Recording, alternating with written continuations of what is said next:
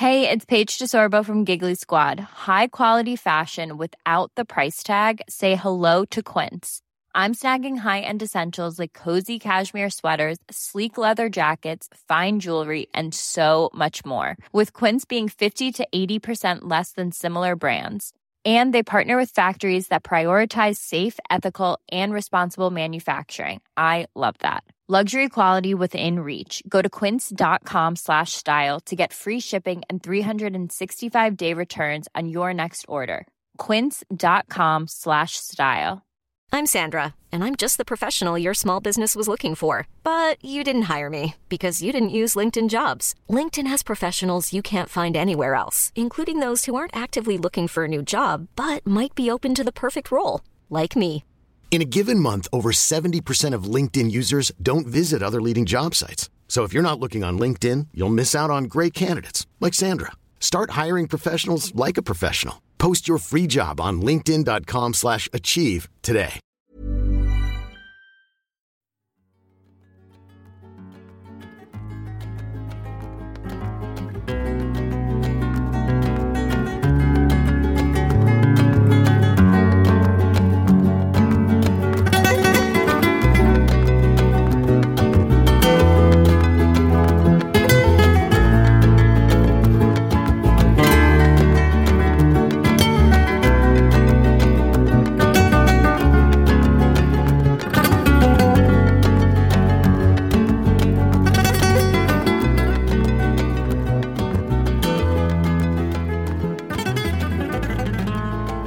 Välkomna till ännu ett avsnitt med Sektpodden som jag och Rigmor driver. Jag heter Emma Genbeck. Jag är före detta medlem och pastor i Knutbysekten och driver numera då Sektpodden tillsammans med Rigmor Robert. Vill du presentera dig, Rigmor?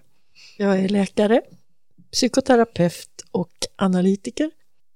Ja, nu har det gått en dryg vecka sedan sist. Och vi är försenade. Vi är försenade. Nästan första gången tror jag. Någon gång kanske förut. Och det är mitt fel. Jag får ta på mig det. Hur har du haft det? Ja, jag har inte mått jättebra. Och därav förseningen. Så jag ber alla våra kära lyssnare om ursäkt. Det är mitt fel. Jag har varit sjuk.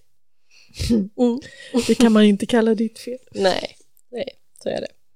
Men om man får säga att tur i oturen så slapp jag i alla fall covid den här gången. Det var inte det som drabbade mig. Utan jag fick en liten släng av vinterkräksjukan. Jag och hela min familj. Ja. Ja, så det är vad jag har haft för mig sen sist ungefär, kan man väl säga. Men hur har du haft det då sen sist, Rigmor? Ja, men jag har nördat som vanligt. Om jag ska gå in på vad jag har tänkt på så hamnade jag hos Bonnie Prince Charlie. Vet du vem det är? Nej, berätta. Nej, men nu pratar vi alltså England på 1700-talet. Och då fanns det, har du talat om några som brukar kallas jakobiterna? Ja. Och då var det så att det fanns en ättling till Stuarts som återgick till den katolska religionen. Så det här var en politisk religiös rörelse. Och Bonnie Prince Charlie, det var alltså en prins som växte upp utomlands, för den här familjen Stuart var ju avsatt från tronföljden. Men där drömmen levde kvar om att komma tillbaka och bli kung över England och Skottlands troner. Och han växte upp i Rom som sagt, återvände och alltså han ledde ett uppror 1745 och sen så småningom så blev det ett stort nederlag vid en ort som heter Culloden och han är prinsen som förlorade, och det blev som en romantisk gestalt, för han fick fly via Skottland och äventyr tillbaka till Frankrike och den katolska världen så att säga. Och det blev han verkar vara en ganska vad ska man säga, inte särskilt etisk person. Nej. Han levde Lite omoralisk helt enkelt. Men lite romantisk i sitt förfall. Kvinnor, han var gift och blev övergiven för att han var ju försupen, tyckte de. Det var lite sådana där saker. Ja, okay. Men i alla fall, Bonnie Prince Charlie har jag ägnat mig åt. Romantisk, religiös, politisk rörelse som gick under. Men jag tänkte också på någonting igår som jag tycker var lite intressant apropå sjukdom, och du var inte drabbad av covid nu och inte jag heller. Men då lyssnade jag på en intervju på vägen från stallet med min häst, du vet, att alltså professor Johan Giesecke som är en auktoritet när det gäller förståelse av pandemier och infektionssjukdomar och så vidare. Han blev intervjuad och frågade om honom, men om du nu du sa så här och så här för 2 år sedan, och står du för det idag, är det samma bedömning? Nej, då var det någonting han ville revidera, och så frågar de intervjuaren, har du blivit förvånad över någonting när det gäller den här pandemin? Och det hade han. Jaha. Ja. Det tyckte jag var intressant. Ja. Vet du vad han var förvånad av? Nej. Jo, han sa så här, jag är förvånad över att människor lydde de här liksom att man gav råd, bestämmelser, karantän, isolering, nedsläckning. Han sa, om du hade varit i kanske Nordkorea eller i Kina så hade det inte förvånat honom att människor åt, men att man i västvärlden, i demokratier verkligen anpassade sig på det sätt som man har gjort, det förvånade honom. Intressant. Var det någonting som han upplevde som positivt eller negativt? Framkom det? Det sa han inte. Det är typiskt honom, tycker jag. Han har den här lite coola, neutrala attityden. Ja. Men det kan få oss att tänka. Ja, det är lite intressant utifrån sektperspektivet, det här med lydnad till en överhet och så vidare. Vad är de tankarna jag fick? Jag förstår det. Ja, intressant. Och speciellt också intressant nu, för nu häver de ju restriktionerna. Johan Giesecke sa att han skulle ha hävt dem i morgondag. Och nästan så blir det i alla fall. Ja, då blir han glad. Det är bra. Och många andra. Ja, men alltså Rigmor. Förra avsnittet vi hade så pratade vi utifrån 2 artiklar. Debattartiklar. Där Joel Halldorf och Niklas Pienso debatterar omkring det här, huruvida man behöver en ansvarsnämnd när det gäller pingstkyrkan, pingströrelsen, frikyrkor överlag och så vidare. Och vi har fått väldigt mycket återkoppling, tack, på det. Faktiskt. Ja. Så att vi kände väl att det kanske är värt att faktiskt ägna en del till att bara ta upp vad det har fått för återkopplingar, för reaktioner och så vidare.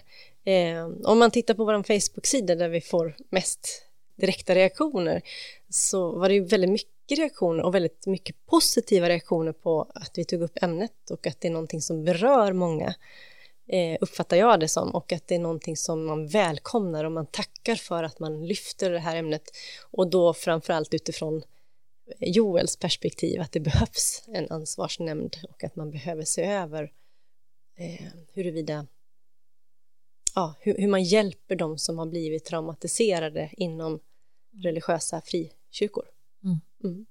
Vad tänker du? Ja, jag tyckte det var väldigt intressant och lite oväntat att vi fick en så stark återkoppling, som sagt, på det. Och jag har haft kontakt med pastorer inom pingströrelsen som har själva upplevt att man har farit illa utifrån det här så kallade andliga ledarskapet som kan ge en dominerande eller överordnad pastor en otrolig makt faktiskt. Och jag kan säga att vi har också fått ett långt utförligt mejl ifrån en kvinna som har jobbat i Svenska kyrkan, som istället sa att hon tyckte vi idealiserade den svenska kyrkan, för där har hon arbetat. Och jag kommer ihåg att en tidigare ärkebiskop, KG Hammar, jag tror han sa det, att han hade träffat många elaka personer också inom kristna Svenska kyrkans värld. Så att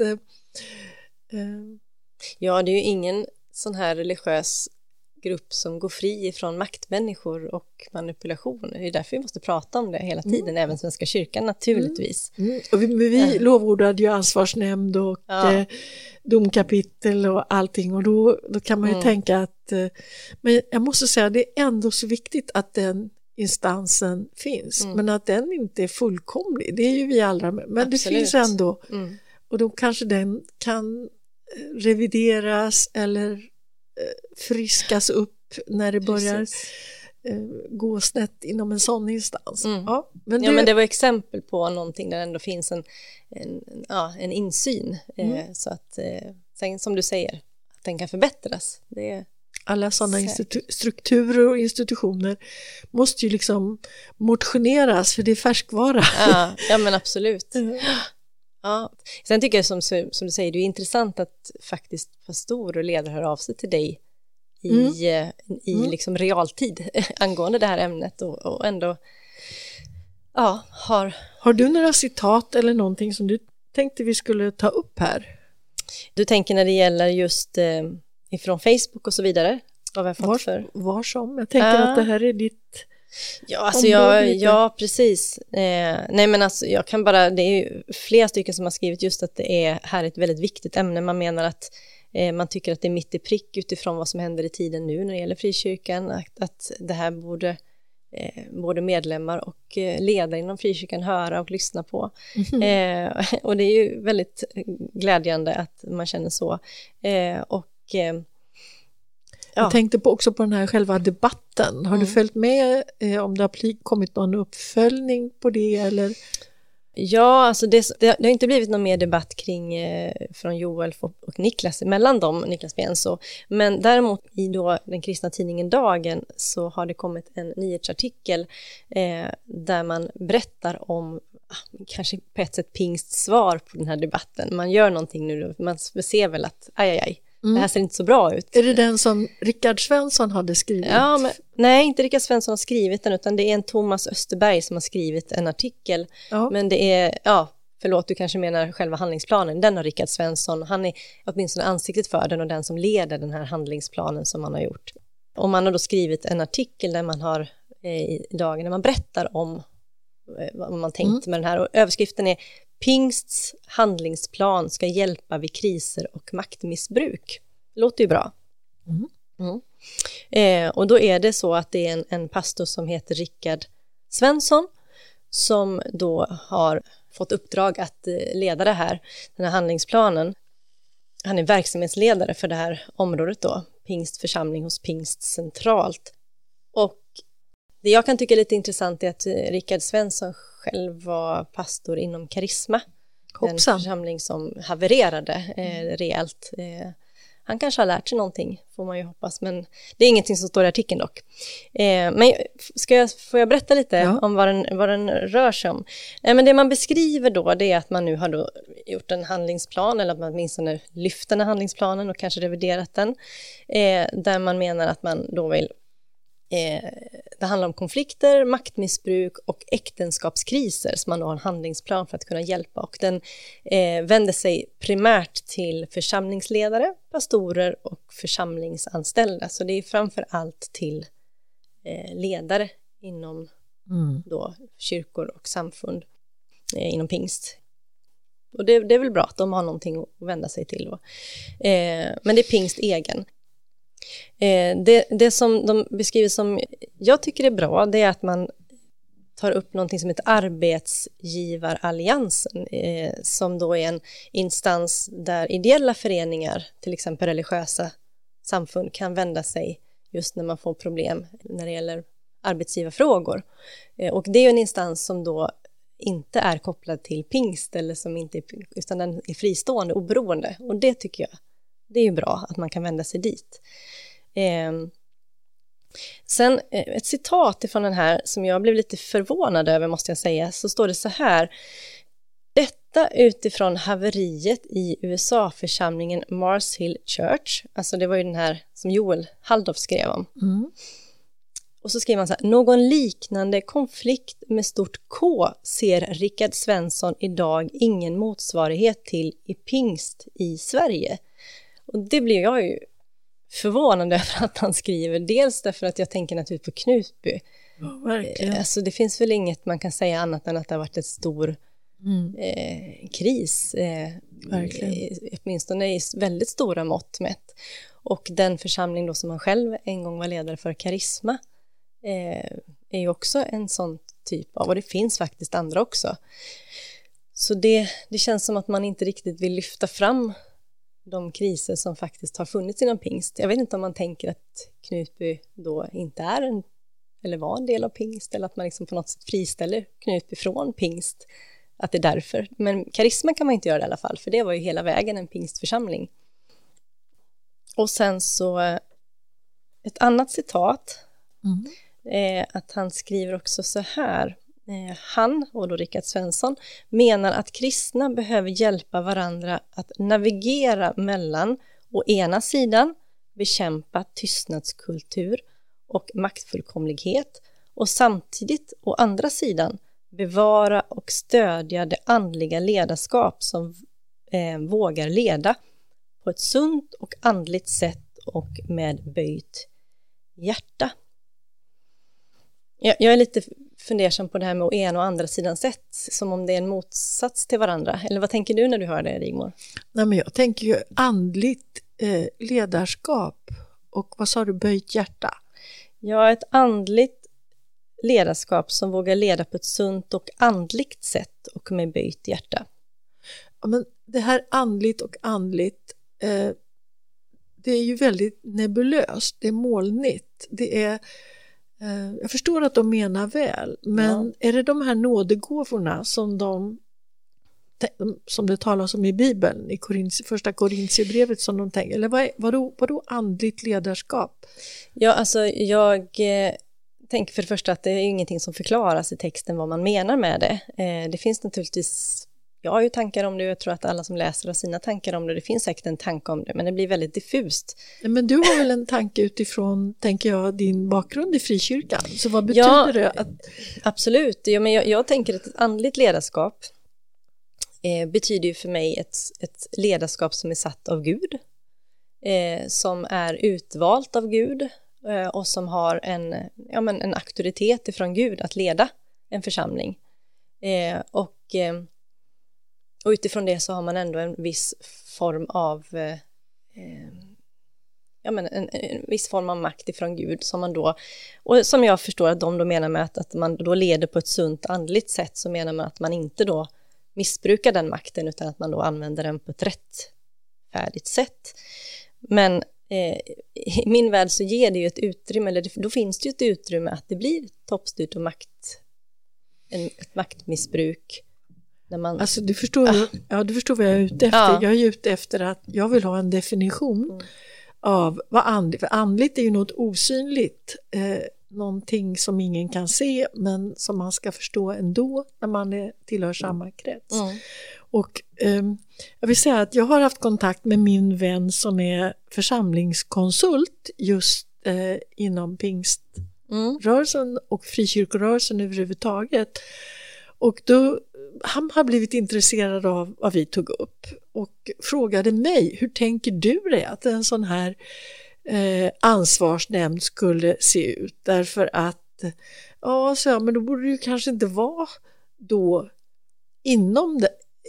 inom pingströrelsen, om det rör, för att det som saknas i Rickard Svenssons programförklaring där, det är ju enskilda medlemmens. Det är när den enskilda medlemmen har farit illa. Det är ju det vi har talat om som religiös trauma. Medan här fokuserar man på hur man ska kunna få hjälp och bli bättre i ledningen. Så det är ju i och för sig bra då, men det är vart man ska vända sig när man har farit illa. Och då förklarade min vän då att men det blir ju väldigt svårt om man har en ansvarsnämnd eller en förtroendenämnd eller ett råd som liksom sorterar under pingstledningen, nationellt, och då blir det ändå de här beroendeförhållandena. Och ja, men man kanske kunde ha något råd med som består av medlemmar i frikyrkan från flera samfund. Ja, men man kan ju inte säga så här att när du har farit illa i en församling att då ska du gå och få hjälp av dem i en annan församling. Alltså då pratade vi sådär. Och nu tänkte jag, alltså våra kloka lyssnare, har ni ett förslag på hur en sån här ansvarsnämnd, förtroendenämnd, ett sånt här motsvarighet till domkapitel skulle kunna vara organiserat, så skriv gärna till oss och berätta era förslag eller lägg ut dem på Facebook. Jättebra. Det skulle vara jättespännande att höra vad de som faktiskt finns i verkligheten, hur man ska säga. Hur man skulle kunna... Vad tänker ni? Ja, det låter jättebra. Väldigt gärna. Och skriv gärna på Facebook eller mejla oss på sektpodden@gmail.com eller på Instagram också naturligtvis. Det vill vi gärna höra. Och då tänker jag, detta för ju direkt över till en av veckans stora händelser, nämligen att biskopen i Visby har blivit avkragad. Han har blivit avsatt som biskop, men han får inte heller vara präst längre och inte heller diakon. Och det jag tycker är intressant i diskussionen runt det ärendet, det var faktiskt en kulturdebattartikel i Dagens Nyheter som är skriven av Patrik Hagman, och han är docent i politisk teologi och författare, och han arbetar som projektledare i Linköpings stift. Och han förklarar då en del saker som jag inte riktigt som inte var tydligt för mig, och det var svenska biskopars speciella roll. Kan inte du bara berätta alltså för våra lyssnare, vad är det som har hänt? Varför är han avkragad? Vad är det som har skett? Ja, men det är så här. Ifall någon inte har läst eller hängt med. Ja, biskopen sedan ett par år tillbaka i Visby, han heter Thomas Petersson.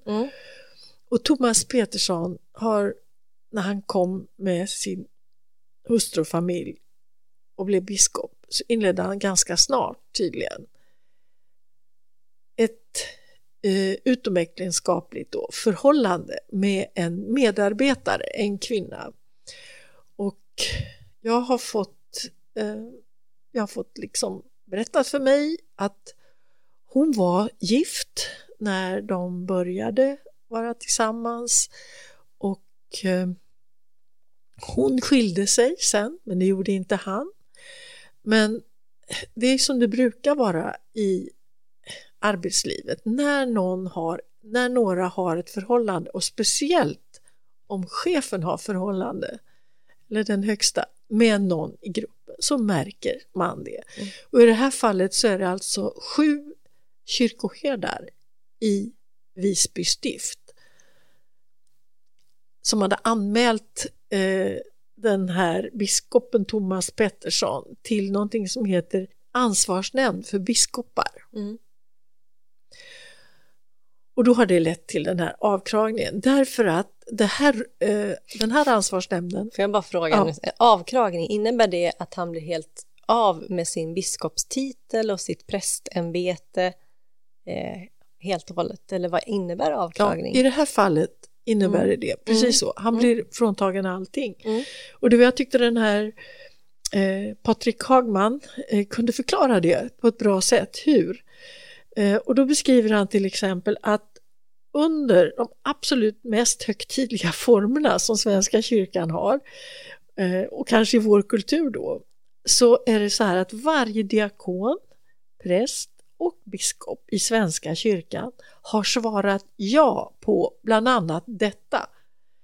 Och det här tänker jag, det är ett uttryck för vad ett andligt ledarskap skulle kunna vara.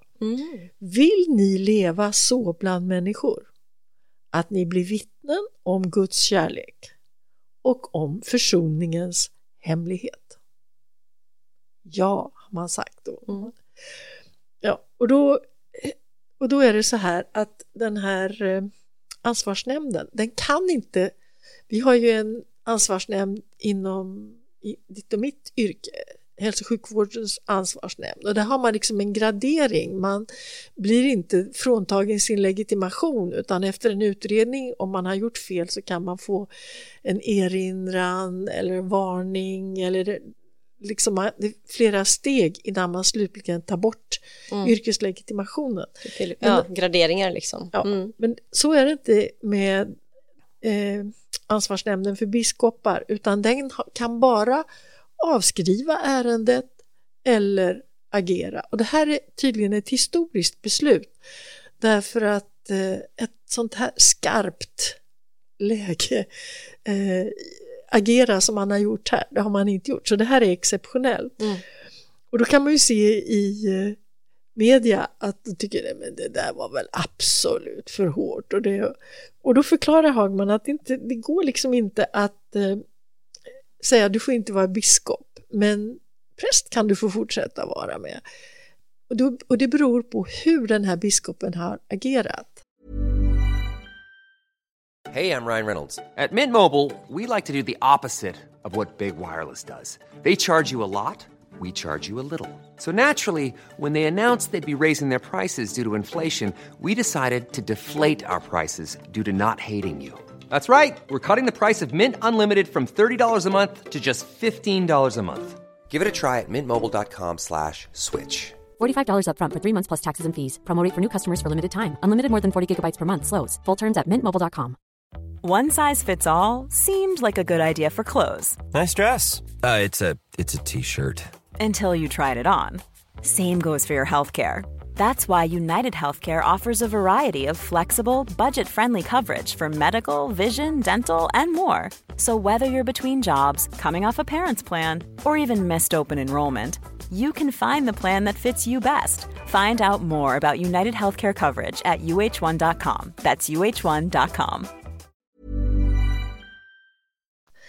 Och då kan vi faktiskt gå tillbaka till Joel Halldorf igen, som har talat om förklarat att det är liksom 3 bottnar på det här beslutet. Därför att biskopen, han verkar inte själv ha insett allvaret i hur han har agerat. Därför han har inte anmält sig själv förrän han blev uppmanad att göra så. Och han verkar inte heller ha reflekterat över att det här kan innebära svårigheter att han skulle fortsätta att vara biskop. Och får jag bara fråga, hade han fått frågan om det här skedde och nekat till det också? Innan han blev... Nej, det vet jag inte. Det känner jag inte till. Nej. Men han var ju anmäld för det. Jag tror inte att han har nekat till det. Utan han erkände förstås den själva otrohetsaffären. Men ett problem är att det här var inte något som hände i stundens hetta. Utan det här är någonting som har pågått under ett par års tid. Och då har han liksom i strid mot äktenskap och vigningslöftena. Och då kallar man det att det här har han gjort i berått mod. Han gjorde det fast han visste bättre helt enkelt. Ja. Och han lär också, det här paret lär ha blivit påkomna till och med inne i kyrkan. Så det här har man ju vetat om bland i gruppen. Och det tredje handlar ju då om att det här är en asymmetrisk, som det kallas, relation. Där den ena personen är i beroendeställning och biskopen i det här fallet är överordnad. Och det vet vi ju hur det blir med, jag kommer ihåg Jan Stenbeck, på Kinnevikskoncernen så var det bara en regel att ni får inte ha sexuella relationer. I så fall måste en bara sluta direkt. Alltså man vill inte ha de här komplikationerna. Som det för med sig, nej. Och om vi stannar där så kan jag ju säga då att det problemet när man vet att det finns ett sånt här sexuellt förhållande mellan biskopen som då är gift och en medarbetare, det är ju att det blir så obehagligt för dem som vet om det här. Om det är känt på arbetsplatsen, ja men hur ska vi vara medberoende? Ska vi liksom täcka upp för dem? Man känner att man blir indragen i någonting som är obekvämt. Och sen förklarar den här teologen Hagman någonting som inte jag kände till, och det är att de svenska biskoparna, de har en väldigt märklig position jämfört med biskopar i andra länder, kristna biskopar. Därför att de är å ena sidan högsta ledare i stiftet, men den formella makten har bara krympt och krympt. Därför att vi har liksom, du vet, man röstar på vad kallas det, kyrkovalen. Ja. Och då har man ju en politiskt tillsatt ledning inom kyrkan. Och i de här kyrkomötena så får biskopen vara närvarande men får inte rösta. Så att det här har blivit som en gradvis överföring av makt från prästerskapet då till de förtroendevalda. Det har blivit mer politiskt helt enkelt. Ja. Och då gör ju det att den maktutövning som en biskop ändå ska ha, för inte bara vara en galjonsfigur med kräklan och den mitrahatten och skruden, utan verkligen då bygger det helt på förtroende, eller till största del på förtroende. Så att en biskop som inte har med de andra prästernas och personalens förtroende har väldigt lite att sätta emot. Man måste leva som man lär, som det heter. Just det här leva som man lär, vad tänker du om det? Ja, nej, men det, när det gäller vissa uppdrag så är det ju det viktigare än andra, tänker jag nog. Där till exempel både präst och då pastor eller andlig ledare, eller för den delen inom sjukvården när man jobbar inom ett, liksom, att man ändå måste ha en viss grad av att man själv liksom bär något förtroende i det man gör genom att... Alltså jag skulle vilja specificera det lite grann. Jag är helt med dig i det, att leva som man lär. Men jag tänker att det gäller i alla de yrken där man ger råd och försöker leda människor i deras personliga, privata liv. Jag kan tänka, om du tar sjukvård, man tar mitt yrke, läkare. Nej, men om jag är ortoped och duktig på att operera höfter, så kanske inte jag skulle, eller om jag är ögonläkare som jag har varit en period, om jag ska byta lins till exempel för att jag fått gråstarr, katarakt, då kanske inte jag bryr mig om den här doktorn lever som han eller hon lär. Nej. Men det är skillnad om man, som min inriktning blev, jobbar med psykoterapi. Det är skillnad om du är en filosof och menar dig ha råd till att vi ska leva tillsammans på ett så bra sätt som möjligt. Och så då präst. Alltså i de här yrkena, då när man själv ger råd så kan man inte leva dubbelliv. Därför att då drar man in människor runt omkring i att de ska täcka upp för mitt hemlighetsliv. Så tänker jag. Ja, men jag är helt med dig. Förstår du hur jag menar? Absolut. Jag tänkte nog när jag tänkte på sjukvården, så tänker jag på mitt eget yrke som inom psykiatrin, där man kanske många gånger just ger råd inom, alltså där. Men jag är helt med vad du menar när det gäller andra delar. Och det kan ju också röra en viss del av ens liv på något sätt som man är ett föredöme i då, i det man rör sig omkring. Men Rigmor, om man då tar det vidare, tänker jag, till vi har pratat om pingströrelsen och frikyrkan och vikten av ansvarsnämnd. Jag menar, jag vet ju tillbaka i tiden inom pingst, inte bara pingst utan frikyrkor där man har till exempel avsatt pastorer för att ansett som omoraliska, och som vi idag kan se, varför gjorde man så? Vad är skillnaden här i att, förstår du vad jag menar? Ja, det är förtroendeuppdraget. För att då säger man så här, men man kan väl förlåta, och vem är vi och kasta första stenen? Men det är så att en biskop kan inte fungera i sitt yrkesuppdrag, och han har hög lön, han har till och med högre lön än prästerna, och det är vi skattebetalare som är medlemmar i Svenska kyrkan som avlönar honom. Och om han inte har förtroendet hos sina medarbetare, då kan man inte fullgöra de uppgifter som en biskop har. Och då tänker jag att det kan ju vara på samma sätt då i en frikyrka där det är en pastor som tappar förtroendet för en sån sak. Men det jag tänker är skillnaden, se vad du säger om det, men det jag tänker är skillnaden är att det vi just har pratat om, det här med ansvarsnämnd, som då är någonting som finns ändå dock, även om det kan, som vi har pratat om, revideras och förbättras, så finns det inom Svenska kyrkan, vilket gör att det blir transparent. Det här tas upp, det blir någonting som alla ser och man pratar om det öppet, det som sker. Inom frikyrkan så finns det ingen på det sättet ansvarsnämnd eller transparens, utan det sker saker som man inte, som jag i alla fall uppfattar det, många med mig, det händer saker och det är ingen som riktigt vet vad det var som hände och varför, och man pratar inte öppet om det på samma sätt, eftersom det inte finns en instans som kan väga saker på det sättet. Och det tänker jag är skillnaden också. Eller vad tänker du när jag säger så? Men jag tycker det är jättebra att du säger så, för att i begreppet andligt ledarskap så ligger någon möjlighet att det kan vara ett hemligt ledarskap. Delvis hemligt, för vi vet inte riktigt vad den som är pastor eller ledare lägger i ordet andligt. För jag tänker att de skulle vinna jättemycket på att ha någon oberoende instans som lyser igenom och ser så att allting går rätt till. Har man ingenting att dölja så kan man ju också lysa igenom och se. Och då tror jag de skulle vinna jättemycket av förtroende faktiskt just också. Så är det. Så det är någonting som jag skulle uppmuntra verkligen härifrån frikyrkan och pingströrelsen att gå den vägen. Det tror jag de skulle vinna jättemycket på. Ja.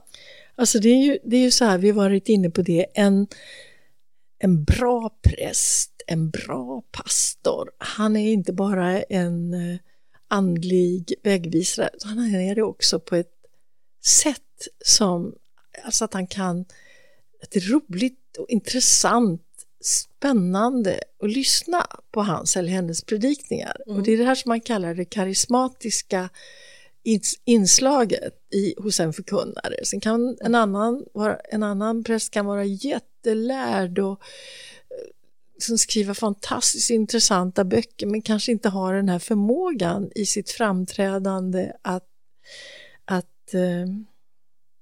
väcka de här andliga eller känslan av det heliga hos... Fånga lyssnar helt enkelt. Ja, och då vill jag säga det att det här, alltså idén om prästen som har den här förmågan, eller den andliga ledaren då, och där kärleken inte är tillåten, till exempel i katolska kyrkor så ska ju prästen leva i celibat.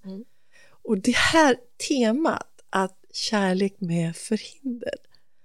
Och jag vet ju att jag läste i tonåren, där jag sagt förut, en av mina favoritförfattare är ju Eyvind Jönsson. Och han skrev i slutet av 40-talet en bok som heter Drömmar om rosor och eld. Ja, men jag vet inte hur mycket den har påverkat mig, men den handlar alltså om en katolsk präst på 1600-talet. Och det här, han har utgått från en sann historia som han har gjort en berättelse med liksom, ja, som griper på ett allmänmänskligt sätt över i vår tid. Det här var ju alldeles efter krigsslutet, 1949 kom den ut.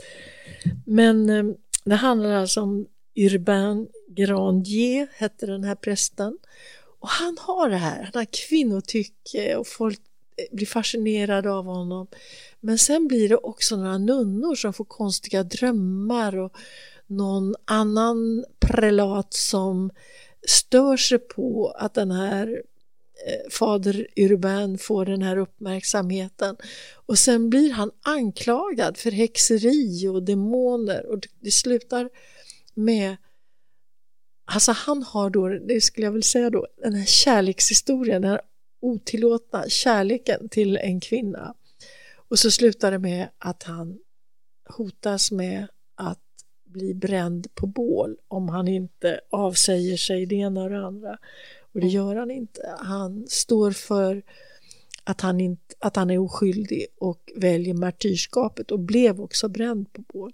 Alltså men hela det här temat om den omöjliga kärleken till, den är ju väldigt, det är väldigt speciellt, och Ja, men den är ju någonting som jag tror griper tag i människor. Ja, men det gör ju det. Vad tänkte du? Nej, men när du berättar den så tänker jag ju på en modernare bok, Törnfåglarna, som man också har gjort en tv-serie om, med lite samma tema, fast i modernare tid.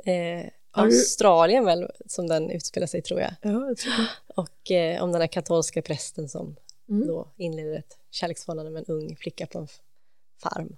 Ja. Och, men han älskar Gud mer och väljer ändå den vägen till slut och så vidare. Och så är det, Ja, men du ser, det här det är ett tema. Och så att jag tänker att vi är fascinerade av det temat. Och det slår in när den här biskopen har gjort det här, haft det här otillbörliga förhållandet. Ja, det är intressant. Ja, det har... Alltså, kommer du ihåg, har jag inte berättat för dig om Max Weber någon gång? Jo, du har pratat om Max Weber. Alltså, Max Weber, när man pratar om sociologi så brukar man säga att det grundar sig på tre forskare som alla var från 1800-talet, författare då. Den ena är Karl Marx och en annan är Emil Durkheim, som en av våra lyssnare har skrivit jätteintressant om faktiskt. Så det vill jag återkomma till, hennes brev i ett annat avsnitt kanske. Och den tredje är då Max Weber.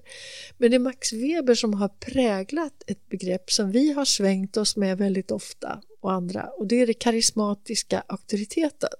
Just det. Det är verkligen någonting som vi pratar om ofta. Det är jätteintressant att det kommer från så långt tillbaka, att man pratar om det då. Alltså Max Weber, han var född 1864 och han levde till 1920, så han blev ju inte så gammal, och han hade faktiskt ett psykiskt sammanbrott så att han var borta. Han var professor i sociologi och han var borta under en lång tid, men kanske har han samband med att han var intresserad av religionspsykologi. Men när det gäller ledarskap så tittade han då på gruppen, följarna. Varför följer vi?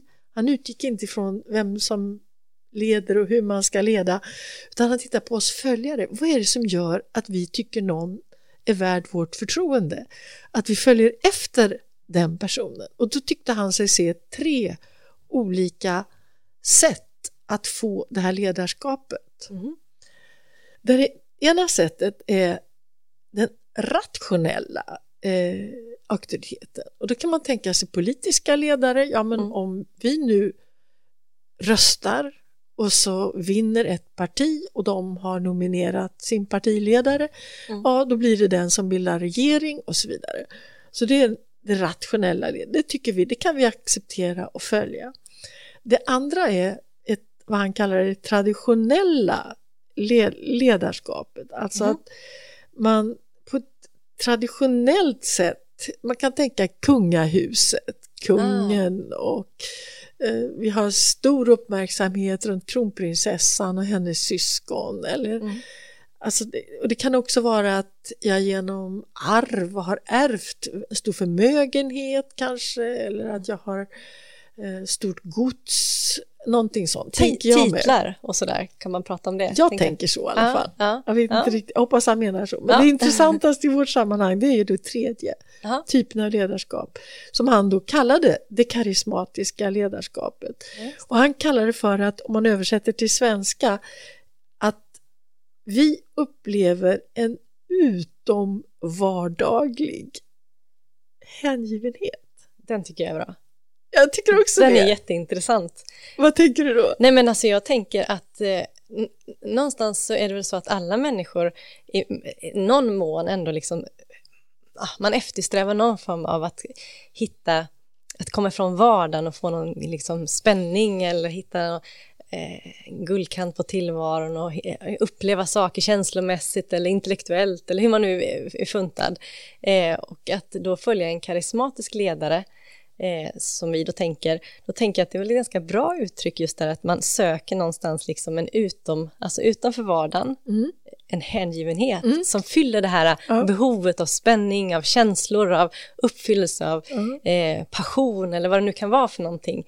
Och det är ju faktiskt lite grann det man får när man följer en karismatisk ledare. Ja, och han säger då till exempel att det kan vara en person som man upplever som helig. Det är ju egentligen vad prästen, pastorn, biskopen representerar. Ja, viskt. Men det kan också vara en hjälte. Om man känner, men det där, när jag växte upp, då kom jag ihåg min fransk lärare, hon hade jobbat på UNESCO i Paris, hon beundrade Churchill, någonting enormt. Alltså Churchill, han hade stått upp emot, och då kände man det där att han var för henne som en hjälte. Eller om vi tar Bonnie Prince Charlie, som egentligen inte borde vara en hjälte för att han var en loser på slagfältet, men han har ändå blivit folkets, han har den här i efterhand fått den här legendariska, att han ändå har representerat någonting karismatiskt kanske man säger. Men alltså en filmstjärnor nu för tiden. Varför? Influencers. Varför bryr man sig? Ja, men de representerar någonting som fascinerar. Och det är vad han menar, ett karismatiskt som inte bygger på tradition, inte bygger på något rationellt. Nej. Och det är ett väldigt bra, tycker jag, beskriver väldigt bra vad den här andliga karismatiken kan leda till, att man blir hängiven någonting på ett sånt, alltså det kan skapa det. Ja, för det är det människor säger till mig när jag har frågat dem, ja, men vad då karismatisk och karismatik i kyrkan, vad menar du? Jo, men då är det här att man kommer in i ett annat sinnestillstånd. Jag hade tänkt vi skulle prata om musik idag. Jag tänkte precis säga det, att jag tycker att det här leder väldigt bra över till det som vi egentligen skulle pratat om idag, som vi får ta nästa gång. Ja, vi skjuter på det en gång. För där handlar det verkligen om det med musiken, vad den skapar. Musiken, ja. Och sången och känslor och att komma in i en stämning, att öppna upp sinnet och så vidare och så vidare. Ja. Och det kan man göra på olika sätt. Och det tänker jag vi ska komma in på, även när det gäller kyrkomusik. Apropå lovsång till exempel, i förhållande till, nu har Horace Engdahl skrivit en bok med en lång utläggning om Matteuspassionen, som jag många år har suttit i Engelbrektskyrkan och lyssnat till, och Johannespassionen, Händels Messias, att det är något annat, alltså att man kan spela på olika sätt på känslor och på våra upplevelser. Ja, men absolut. Ja, det där är ett intressant ämne vi absolut får återkomma till. Ja, och så säger han också någonting som jag tycker är apropå ledarskap då, så varnade, nu dog ju Max Weber 1920, alltså han levde genom första världskriget, men han hann inte se vad som kom därefter. Men han varnade också för den här ökade byråkratiseringen av samhället. När vi pratade om häromsistens som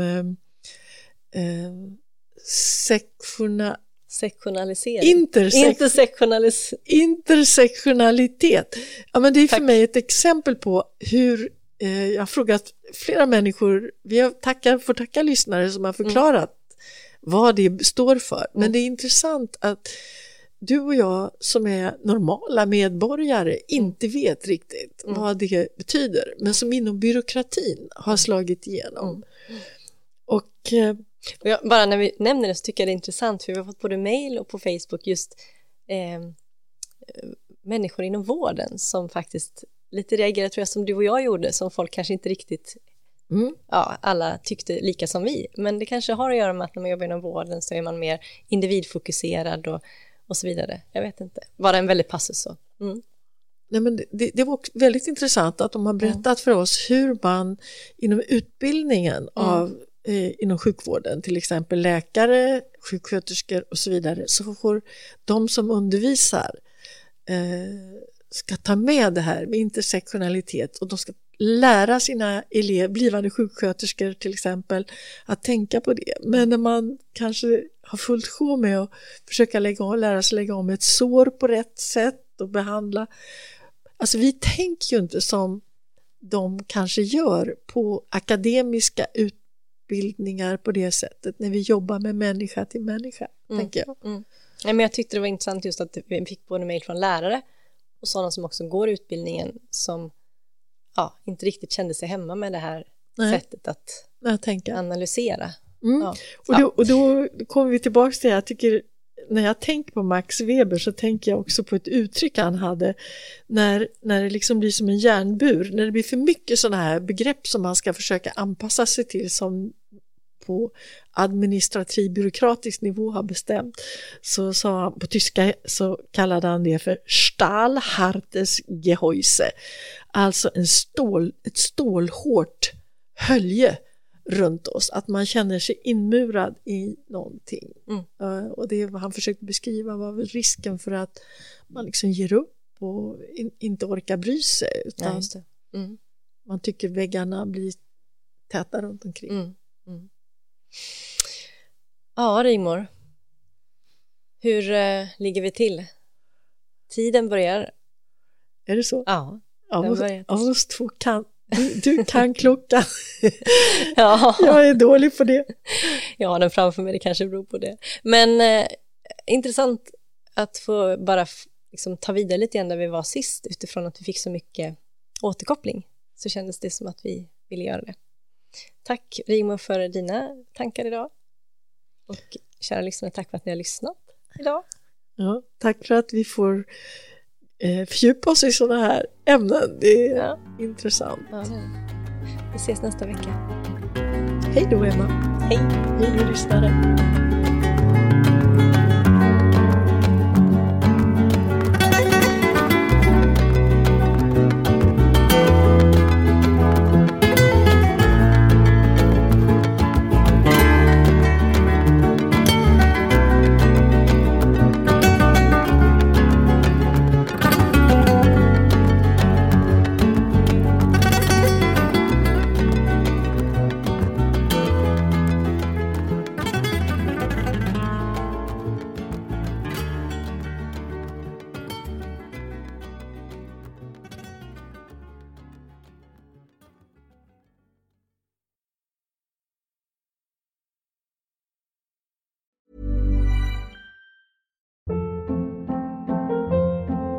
Hold up. What was that? Boring. No flavor. That was as bad as those leftovers you ate all week. Keke Palmer here, and it's time to say hello to something fresh and guilt-free. Hello Fresh. Jazz up dinner with pecan-crusted chicken or garlic butter shrimp scampi. Now that's music to my mouth. Hello Fresh. Let's get this dinner party started. Discover all the delicious possibilities at hellofresh.com. Hey, it's Paige DeSorbo from Giggly Squad. High quality fashion without the price tag. Say hello to Quince. I'm snagging high-end essentials like cozy cashmere sweaters, sleek leather jackets, fine jewelry, and so much more. With Quince being 50 to 80% less than similar brands. And they partner with factories that prioritize safe, ethical, and responsible manufacturing. I love that. Luxury quality within reach. Go to quince.com/style to get free shipping and 365-day returns on your next order. Quince.com/style.